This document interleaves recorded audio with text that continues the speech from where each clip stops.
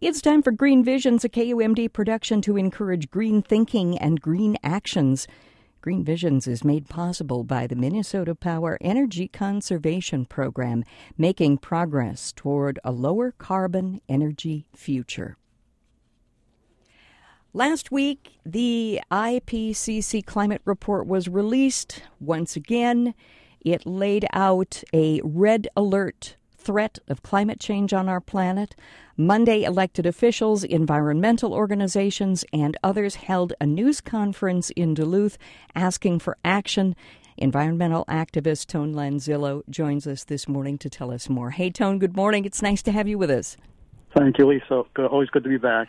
So lots and lots of folks were at that news conference. Gloria Day was represented, Duluth for Clean Water, Duluth Climate Mobilization, senators, Climate Action Field School, Citizens Climate Lobby, goes on and on and on.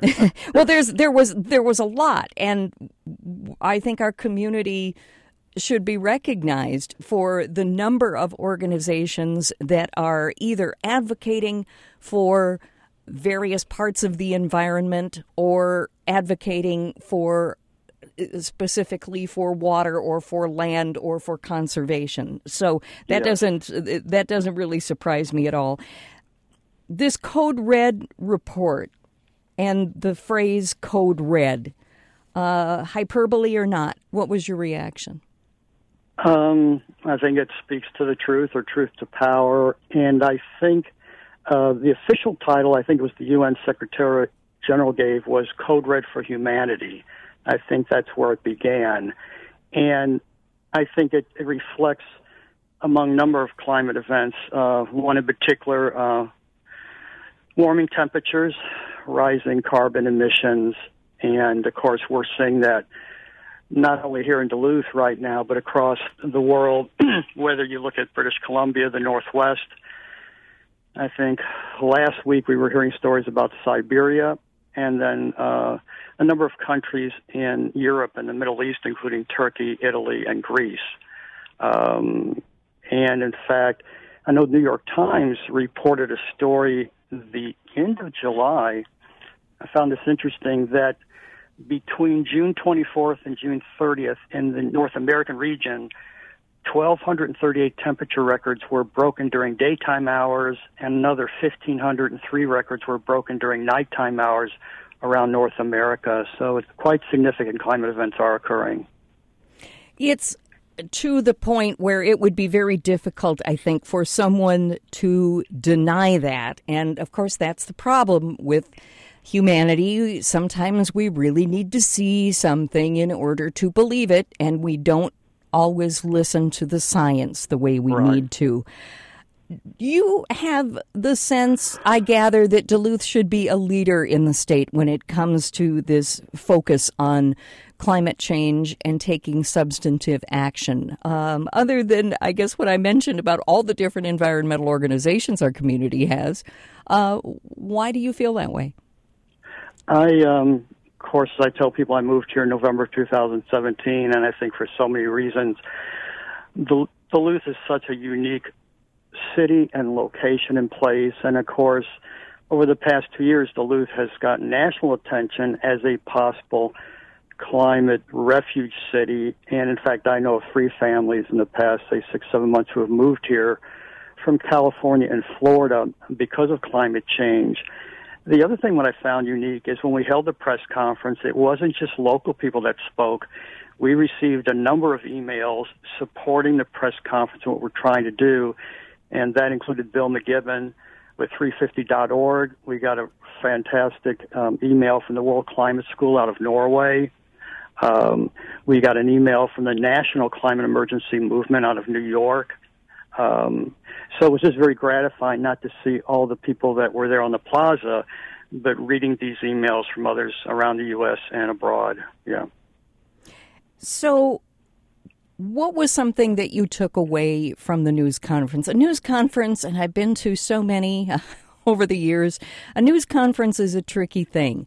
Yes. You make an announcement about something, and the best that you can do in a news conference is say that you intend to take action. So from that standpoint, it's always a little bit frustrating because it's rare that you can actually be doing something, and you're just a news conference by its very nature. You announce, I'm going to do something. Sometimes that's a great thing. Sometimes it's pretty anticlimactic. The news conference is where the action starts and ends. What did you take away from the news conference on Monday? Sure, a couple of things. I think it was very therapeutic. A number of the people that spoke, including State Senator Jennifer McEwen and myself, it was very heartfelt as we talked about children and grandchildren, as people talked about the land. The other thing, besides the share of emotions, it was a collective conversation that we don't have to 2050, that most of the speakers down the line agreed that we have about 8 or 9 years to really make some significant steps. And I like one of your comments about what happens afterwards. We did announce 3 climate initiatives that will begin actually within 30 days. They include a new climate education program in Duluth in collaboration with the World Climate School. 2, we're working with a national network of climate psychologists, and we're hoping to announce a support network for people in Duluth that are experiencing climate anxiety. And then also, we're going to start a series of, we're calling them citizen climate assemblies or gatherings. We have 2 already scheduled for September 16th at the Damiano Center in Peace Church. This gives the average citizen an opportunity just to talk to a few other people and to share maybe ideas or thoughts they have, and then we will funnel those thoughts and ideas to city leaders and community stakeholders. So those initiatives, as you mentioned, should be getting underway comparatively quickly. All 3 of those the public will hear about, and 2 of them will start in September, yes. Are you encouraged? You are.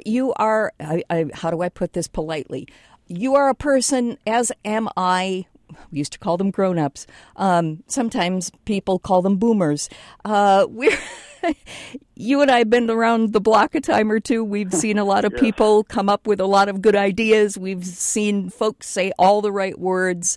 Do you think people are finally getting it right now? I'm not hearing a lot. There doesn't seem to be, the climate change deniers don't seem to have a lot of traction. Are we past that point? Are we at a point where you're optimistic that we can make substantive change within 10 years? Well, it depends on which day you talk to me. But I will say this, as a father of 2 adult sons, and I just recently found out I'm going to become a grandfather for the first time in December. Congratulations. Thanks. This puts a whole different perspective on my work with others in Duluth and how important this is. So I'll be honest, my friends know this. There are some nights I don't sleep too well, but I do get up each morning and I look at the people that I'm collaborating with in Duluth and how much hope they give me. And I think Monday, as I said, it was very therapeutic that although we shared some negative climate news, it was not only the 11 speakers, but I was even amazed there was over 50 people there just to listen from various organizations. And even as of yesterday, besides the 3 initiatives I mentioned, there are some conversations about some other climate actions that may happen within 2 weeks just to raise the level of awareness and maybe get a few more people involved in climate actions. So I do have hope, yes. Tone, thank you so very much, of course, for joining us. And I'm guessing that if folks in Duluth are not already affiliated with one of the numerous groups that I mentioned that were actually involved in the news conference, they may wonder if there's going to be some kind of a central clearinghouse for a lot of this information. It does sound, as we move forward, like it might be kind of handy to have all the information, or as much of it as possible, under one umbrella, just for folks to access it, in terms of for ease of accessing, ease of people saying, I want to volunteer, I want to apply for that job, I want to do whatever. Do you know if there are any efforts to get something like that underway? And if there aren't, what's the best way for people to get involved? That's a great question. The answer is yes. I know the initiative that I'm working with, Duluth 365, which just started last September, has been trying to network, and we have been in discussions with Lisa Fitzpatrick from the Duluth Climate Mobilization to create a clearinghouse that focuses just on Duluth. And I'm pretty sure that there will be news about that collaboration and networking also probably in the next 3 or 4 weeks. But you're right. I would encourage people right now. There's some great people out there you can network, whether it's Jenna Yackel at Sierra Club, Brett Cease at Citizens Climate Lobby. These are people working with me and others to create that clearinghouse. And there is one organization. In fact, I just met with them Tuesday morning. You can check out the Duluth Climate and Energy Network, which meets monthly, and there's a number of organizations involved in that. And if anyone needs information about that, they're more than happy to reach out to me, or really any of the climate organizations can tell them about the DCEN. Yeah. All right, fantastic. We'll make sure that we share that information, Tony, and please encourage folks to reach out to me here at KUMD so that once we impose a little bit more structure on this so folks know how to get involved, they're definitely going to want that news. And they're also going to be, I know, interested in these 3 action steps that are going to be coming to fruition within the next month or so. So yes. Looking forward to those conversations yet to come. Thank you, Lisa. I really appreciate your help and support. Thanks a million, Tone. Tone Lenzillo, our guest this morning on Green Visions. And the IPCC climate report was released last week, a news conference on Monday. Brought together almost a dozen different folks that are involved in climate action. And where do we go from here? Some changes, some concrete action steps coming within the next 30 days. And we'll keep you up to speed on that right here on KUMD. Green Visions on KUMD is made possible with support from Heritage Window and Door, the Duluth Superior supplier for Renewal by Andersen Windows and Doors, and from the Minnesota Power Energy Conservation Program, making progress toward a lower carbon energy future.